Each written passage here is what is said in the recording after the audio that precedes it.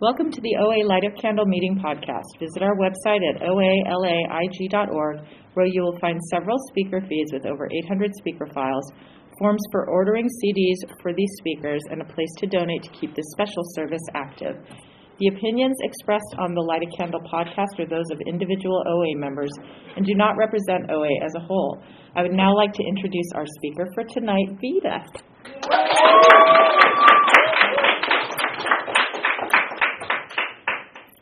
I'm short. There we go.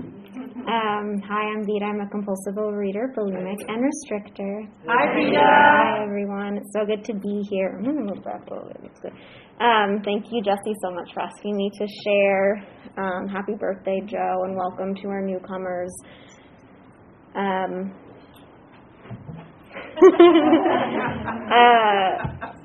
To qualify, I have been in OA a little bit less than 9 years.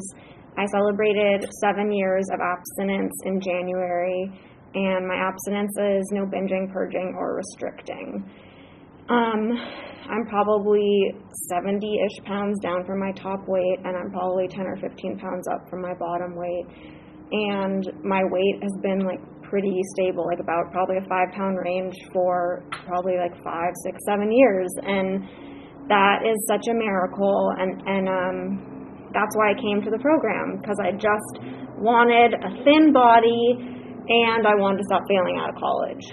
And I got those things, but I got so much more than that from being in this fellowship, so much more than that. And it's such an honor and a privilege to be in this meeting, to be back in this room. I've taken every single candle and chip in this room, and to be able to be back here after everything that we've all been through the last couple of years it warms my heart so much, and I'm just so grateful. And to be here with sisters in recovery and have sponsees and just people that have known me, for so long, and the changes that happen in these rooms are a true miracle. It's a true miracle that not only that we're here together, but that the people in this room are, still alive and functioning members of society. That is such a miracle.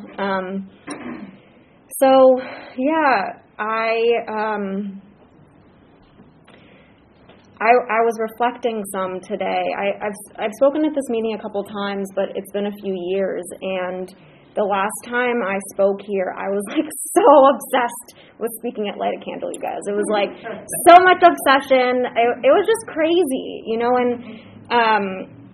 honestly, I didn't get nervous maybe until I stood up, and it just feels like I'm speaking at a meeting, and that I bring that up because last time I spoke here was probably still 4 years abstinent, and I was still so consumed with self, and that's the root of my disease is self-obsession, and just everything reflects back on me. And today coming here, it's such a different experience. I truly feel just here to be of service, and and it's not about me, and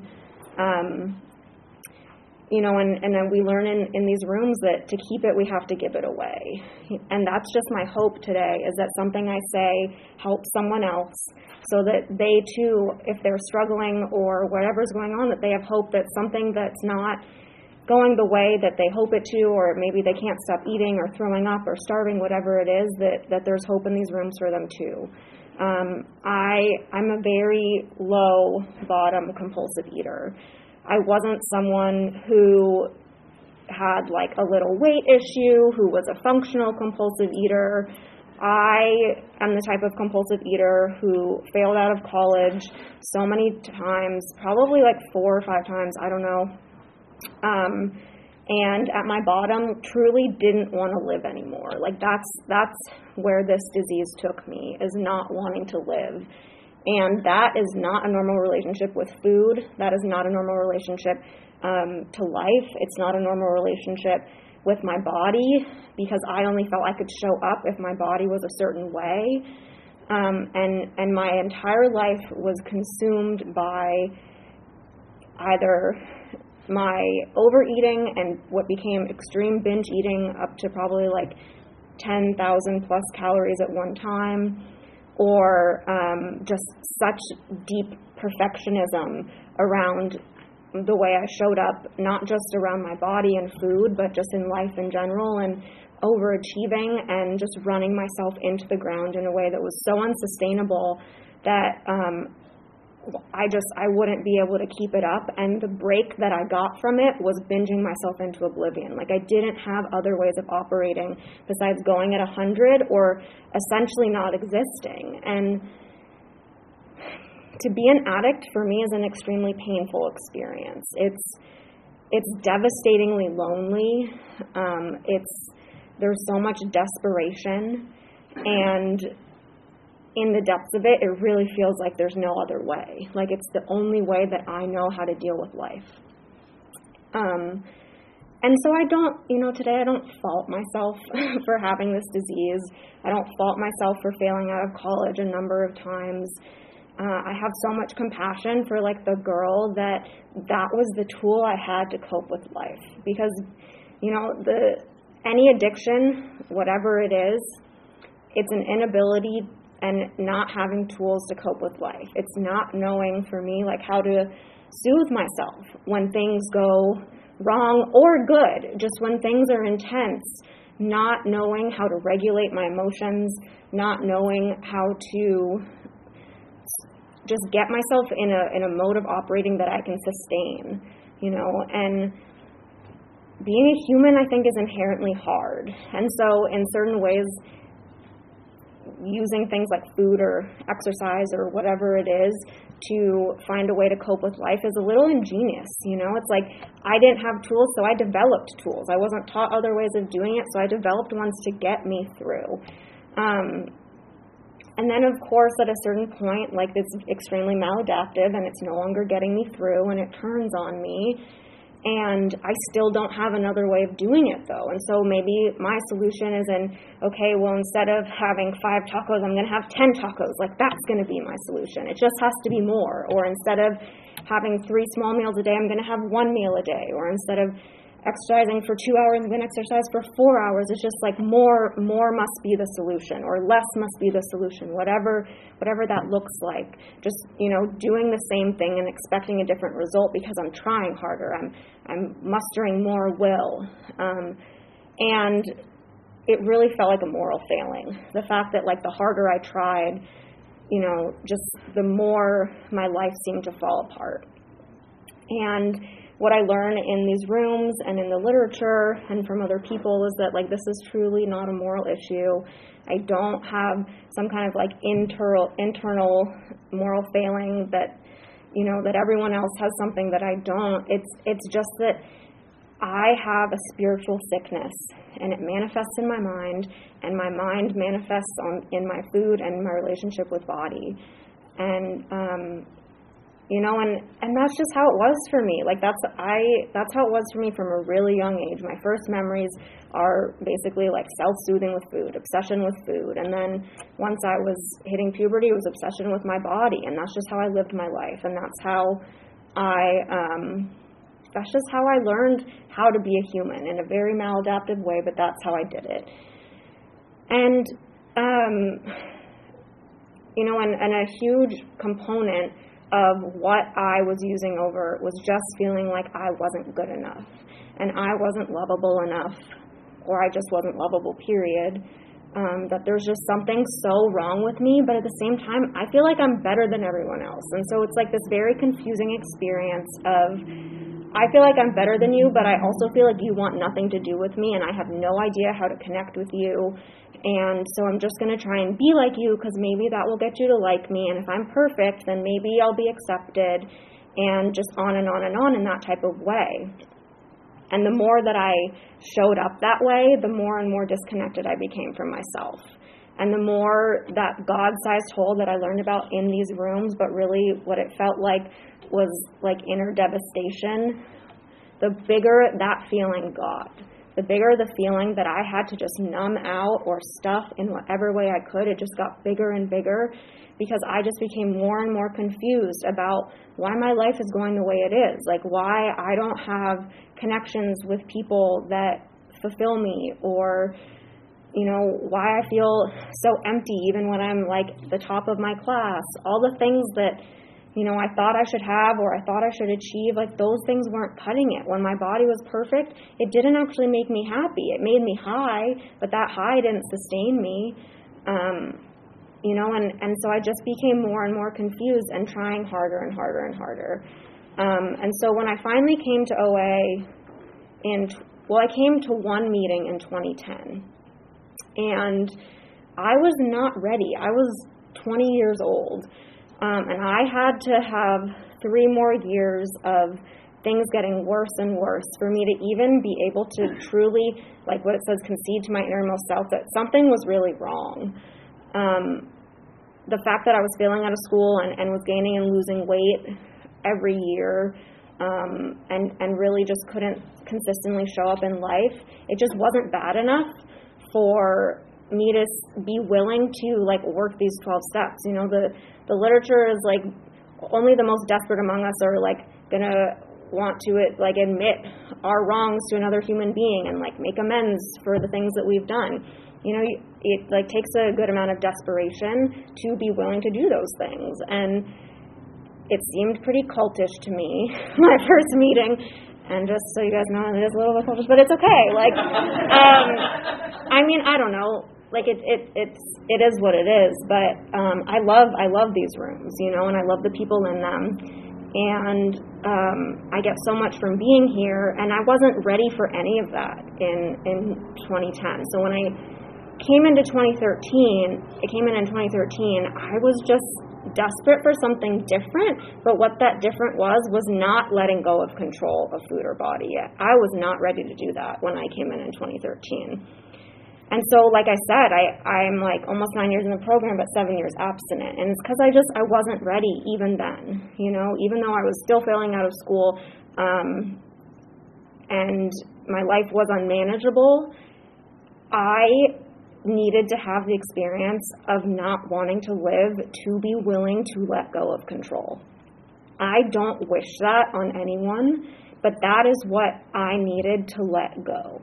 To say, like, there has to be another way of doing life. Something has to work because what has to work because what I'm doing isn't working anymore. I've tried to muster my will. And it's not working. I've tried so hard. But like our literature says, it's like, it doesn't matter how hard I tried because lack of power is the problem, right? I don't have the power. That's what step 1 says. We admitted we were powerless, that our lives had become unmanageable. If I had the power, trying harder, doing more, doing less, like it would have worked, But because I don't have the power, it doesn't matter how hard I try. It's just not going to work. Thank God I had already come to these rooms when I saw that I couldn't do it. And because I knew that maybe there was something that could. There was a solution. Thank God, there's a chapter in the big book called There Is a Solution. I knew about a solution when I got here because I heard other people who seemed like goddesses as far as I could tell. They just seemed like they were like floating through life, and I couldn't believe that they right? But I couldn't believe that they had been people like me that like had passed out in public because they're in a food coma or throwing up in public restrooms or like whatever it is. And now they had like full lives, and now they were abstinent and their life wasn't about food and body anymore. And so like step 1 is I'm powerless, but step 2 is like there is a solution, The solution is a power greater than myself. And when I came in to 12-step, I was pretty much an atheist, and I looked down on people who were religious. And again, like I don't fault myself for that either today because that's the best I could do. My idea of myself and my family and life was really predicated on separation from others so that I could feel better then. And I feel like that's a pretty normal human instinct when you don't have a spiritual foundation in life of like the oneness of all life on earth and all humans, that we all are of the same stuff. But I didn't know that when I came in. I didn't have the awareness I have today. I didn't have a spiritual life. I didn't have the vocabulary or the understanding, the awareness to know that like what I needed was a power greater than myself that would be able to solve the problem that I was clearly unable to solve on my own. And so when I became willing, when I hit that bottom where I was like, I don't want to live anymore, I had gained 50 pounds in about a month and a half, and I'm 5'2", so I was doing some pretty hardcore eating really quickly to gain that amount of weight, and it was excruciatingly painful, not just emotionally and mentally, but physically. I was in so much pain, and all the things that I'd done previous to that, like when I was bulimic, I was throwing up blood at the end, and I was shaking because I would be going through life like almost getting in car accidents because my blood sugar was so low after eating 300 calories and exercising for 3 hours. Like none of that was enough, and again, like for whatever reason, that's just my story. That's just the experience that I needed to have to become willing. But when I did become willing, I thought that maybe it could be possible for me too, because of what I had heard in the rooms, what I had seen other people experience. And that was such a gift for me, because I don't know if I would be here today if I hadn't already come to OA when I hit that bottom in my journey. And, the next about year of my life was a lot of kind of finding my way into what that power greater than myself was, how to connect with it, really. Because in step 3, like I have to make a decision to turn my will and my life over to the power that I identify in step 2. And I wasn't ready, even though I was ready to start showing up for my recovery, I wasn't ready to work the program, really, and make that decision to turn my will and my life over, because that's the foundation of the program. It doesn't matter if I'm going through the rest of the steps if I'm not seeking up the direction of a higher power, because I'm still going to be so run by self. And the selfish self-centeredness, that is what will kill me at the end of the day. And in being connected to a higher power, that slowly starts loosening its grip on me.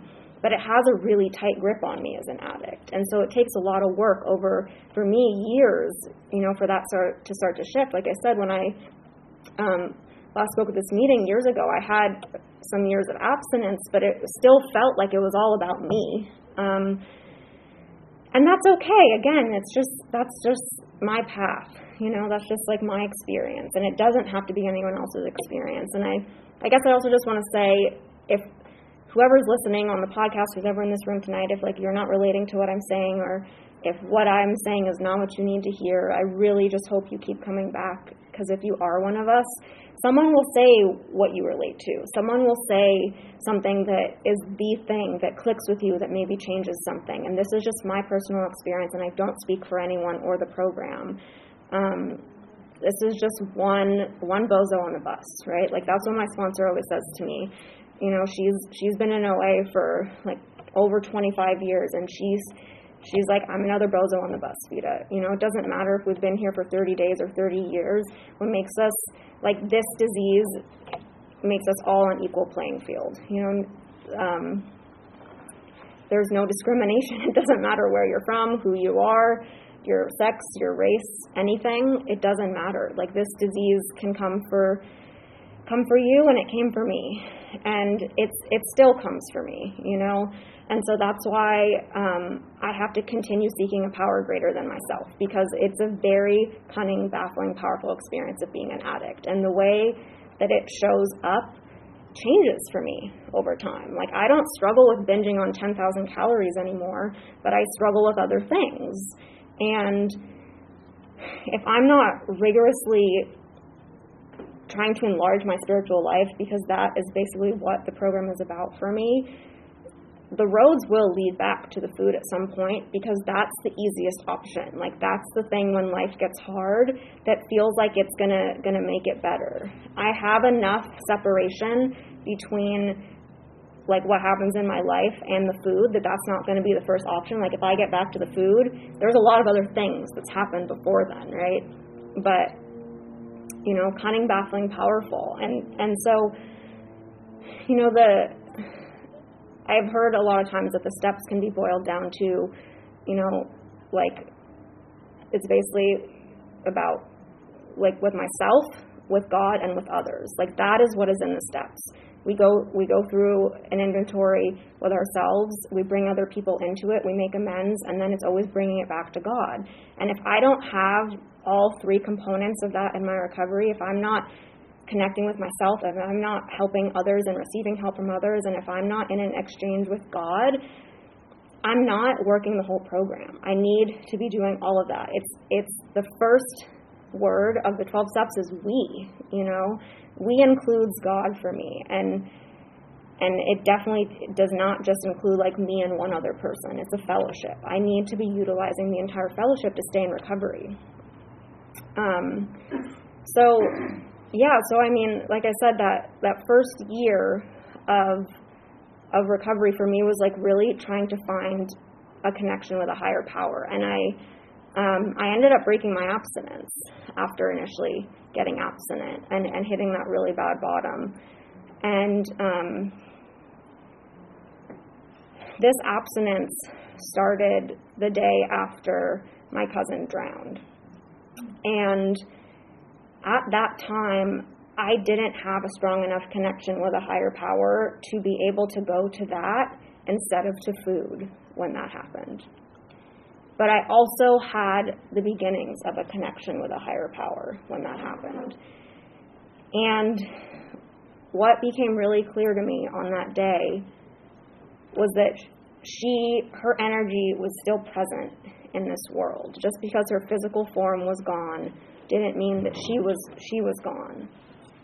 And that I could still be in connection with her, but that wasn't a possibility if I was going to be killing myself with food.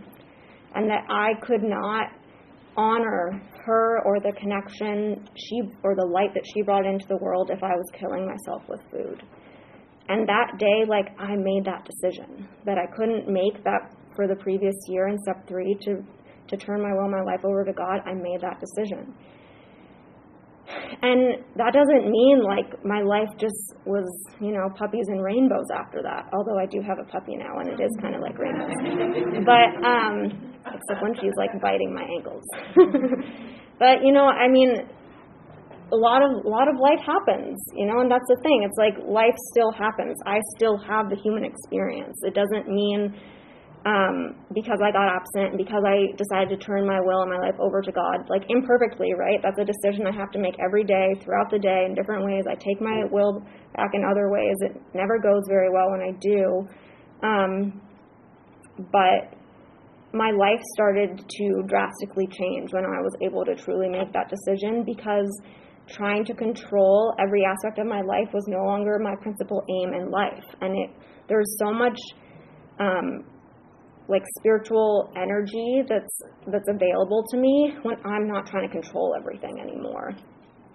And it was a really good thing that's kind of where I got, because a lot of other components of my life like really became out of my control after I became abstinent. I started having really serious health issues, and that changed everything in my life. And if I had still been trying to control everything while that was going on, I would not have been able to stay abstinent, because it's been like a very painful experience. And if I'm trying to control like the pain that comes into my life, I push it into suffering. And if I'm suffering for long enough, I can't take it. I need to take the edge off. I need to do something to change my experience. But when I'm not in that trying to control every aspect of my life relationship to my experience, I can go through pain without suffering.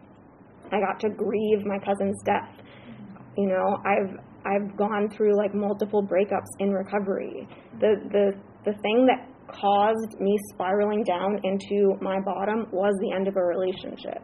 I could not go through the pain of that relationship ending. And so I starved and threw up and ate until I didn't want to live. That wasn't my solution to go through pain. I also got to experience really amazing things. Like, I finally graduated college, and after failing out for so long, I graduated with straight A's. I've gotten to travel all over the world for weeks at a time and not have where I go and what I do be determined by the food available to me, or if there's a gym available, or actually I'm not going to show up for a week because I'm binging in my hotel room, whatever it is. That's not what my life has looked like. What it has looked like is a lot of joy, a lot of beauty, a lot of growth, and a lot of pain. That is my experience. There's been a lot of pain in recovery, and a lot of I can't do this anymore feeling. I cannot continue on the way I'm continuing on. And, how do I continue staying abstinent when I feel like I'm in so much pain that if this keeps happening, I'm going to have to take the edge off? How do I keep going when that's what life feels like? Well, I don't do it alone, for starters. The we of the first step, it says over and over again, we. And God, I'm not doing it alone. When that relationship ended, that I spiraled into my bottom in 2013, I felt so alone. It was bone-crushing loneliness. I didn't have the ability to really have connections with other people, and so when that relationship ended, it just felt like I couldn't make it, and I've had loss in recovery, but because of getting to form a connection with a higher power, I truly never feel alone anymore. I have this incredible spiritual sustenance that allows me to feel love and connection and grace, all these things that I couldn't really be a part of before I was in recovery. I get to feel that without it being dependent on a situation, without it being dependent on another human being, anything, just from getting still and connecting with this incredible higher power that I've gotten to create and connect with and strengthen a relationship with over my years in the program. That's all it takes. All I have to do is get still for a moment, to pause and connect. And that is the most important thing in my life today. That is the most important relationship in my life today. I don't get to be the woman that is able to go through pain, that is able to go through a pandemic, that's able to go through loss, that's all these things that are just part of the human experience. I don't get to do any of that and stay abstinent if I don't have this connection with a higher power. And it's just it's such an incredible experience. I truly, that is the thing that I wish more than anything really in this world, is that every human being would be able to have the experience of a tangible, directly accessible, anytime, anywhere connection with a higher power. And I feel that is really what being a human is about.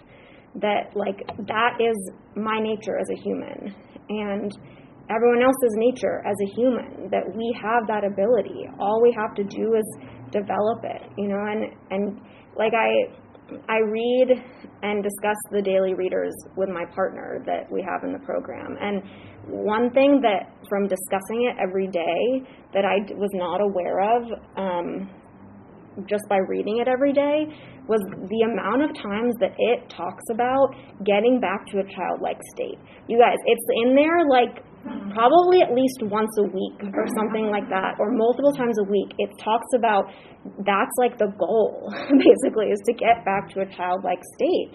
And that's what a relationship with a higher power makes possible for me. Imperfectly, I still take things too seriously. I still feel too heavy about things. But it's a process. I'm only 7 years in, and those qualities of joy, wonder, awe, like lightheartedness, carefree, thank you. All of those things, those are the qualities of being spiritually connected in my experience, and children have that innately. That's just their natural state. And then life happens, society happens, whatever it is happens, all the stuff happens, and I lost that. And every addict I know lost that. And that connection starts restoring it to sanity, right? Restoring it to its natural state. And when I seek that on a daily basis, on an hourly basis, whatever level of spiritual connection that I need to get through whatever is going through, I get to start having that experience more and more. And I don't have to suffer through the pain of life anymore. I get to grow through the pain. I get to expand through challenge. I get to literally live a life beyond my wildest dreams. And for me, what that means is not my life is so amazing all the time and it's more than I could have ever dreamed in my grandest Disney adventure or whatever,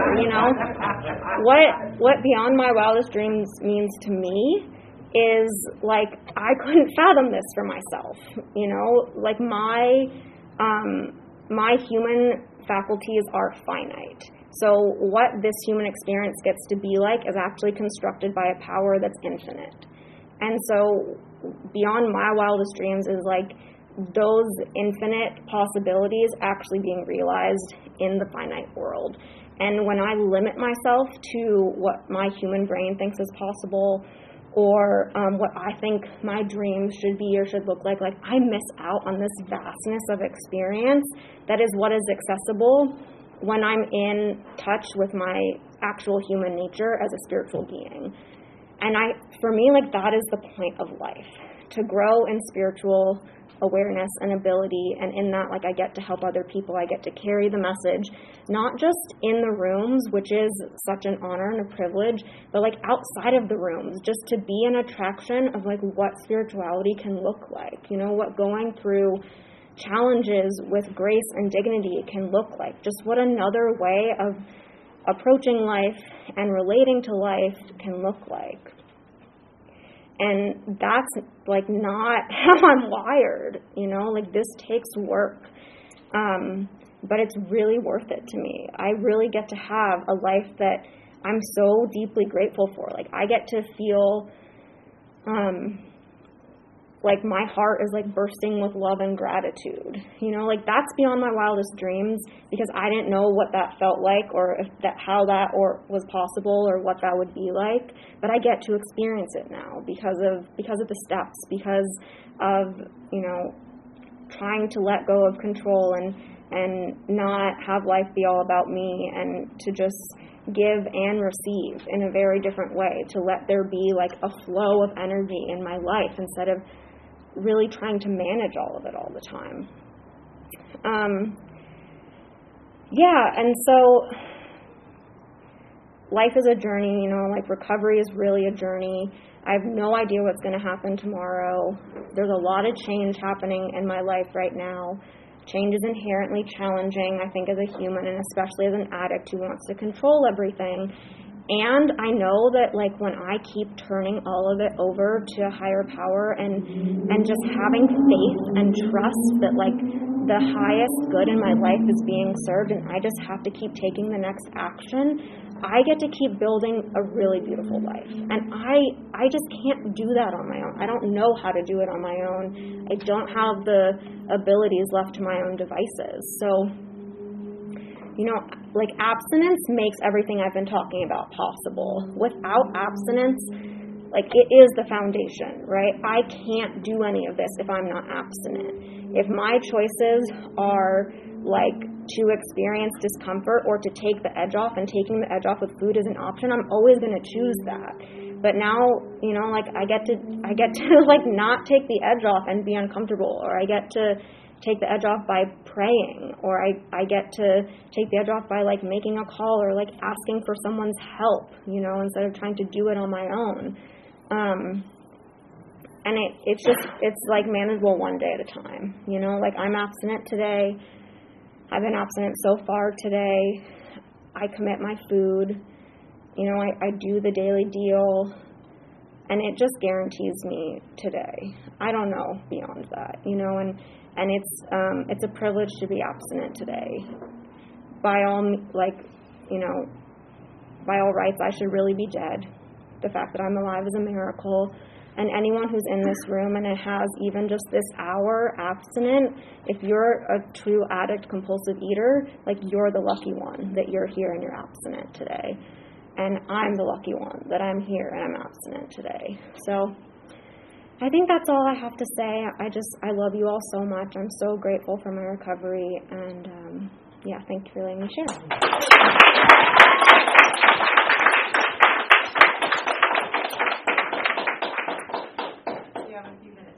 Okay. Does anybody have any questions for Rita? Katie? Thank you so much, Rita. It was beautiful.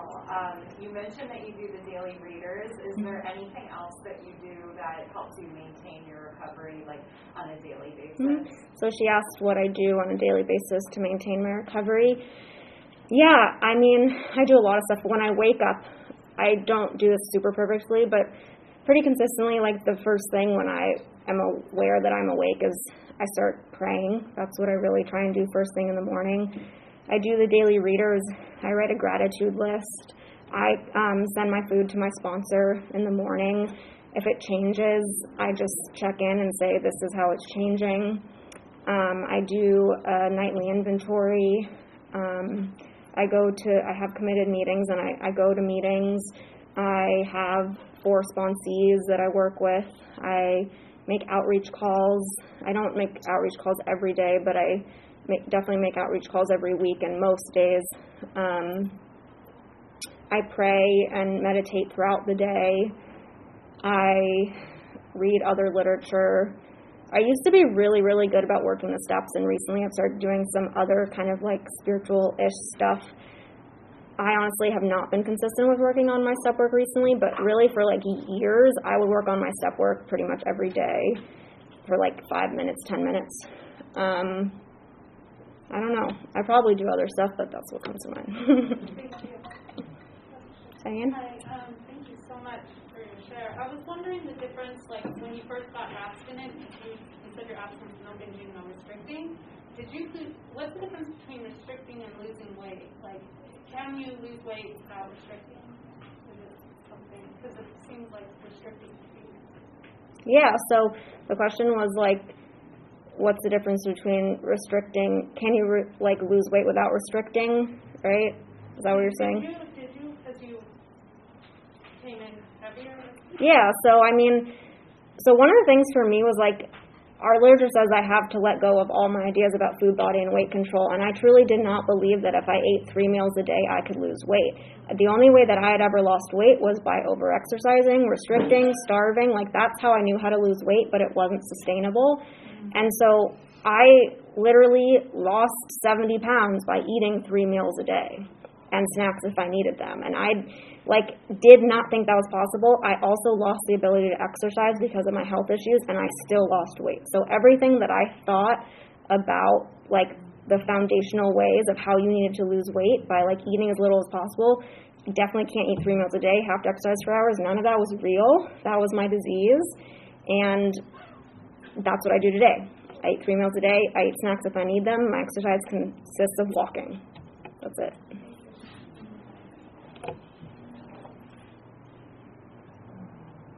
Yeah. What would you say was the biggest impediment to making contact with the higher power that you have today?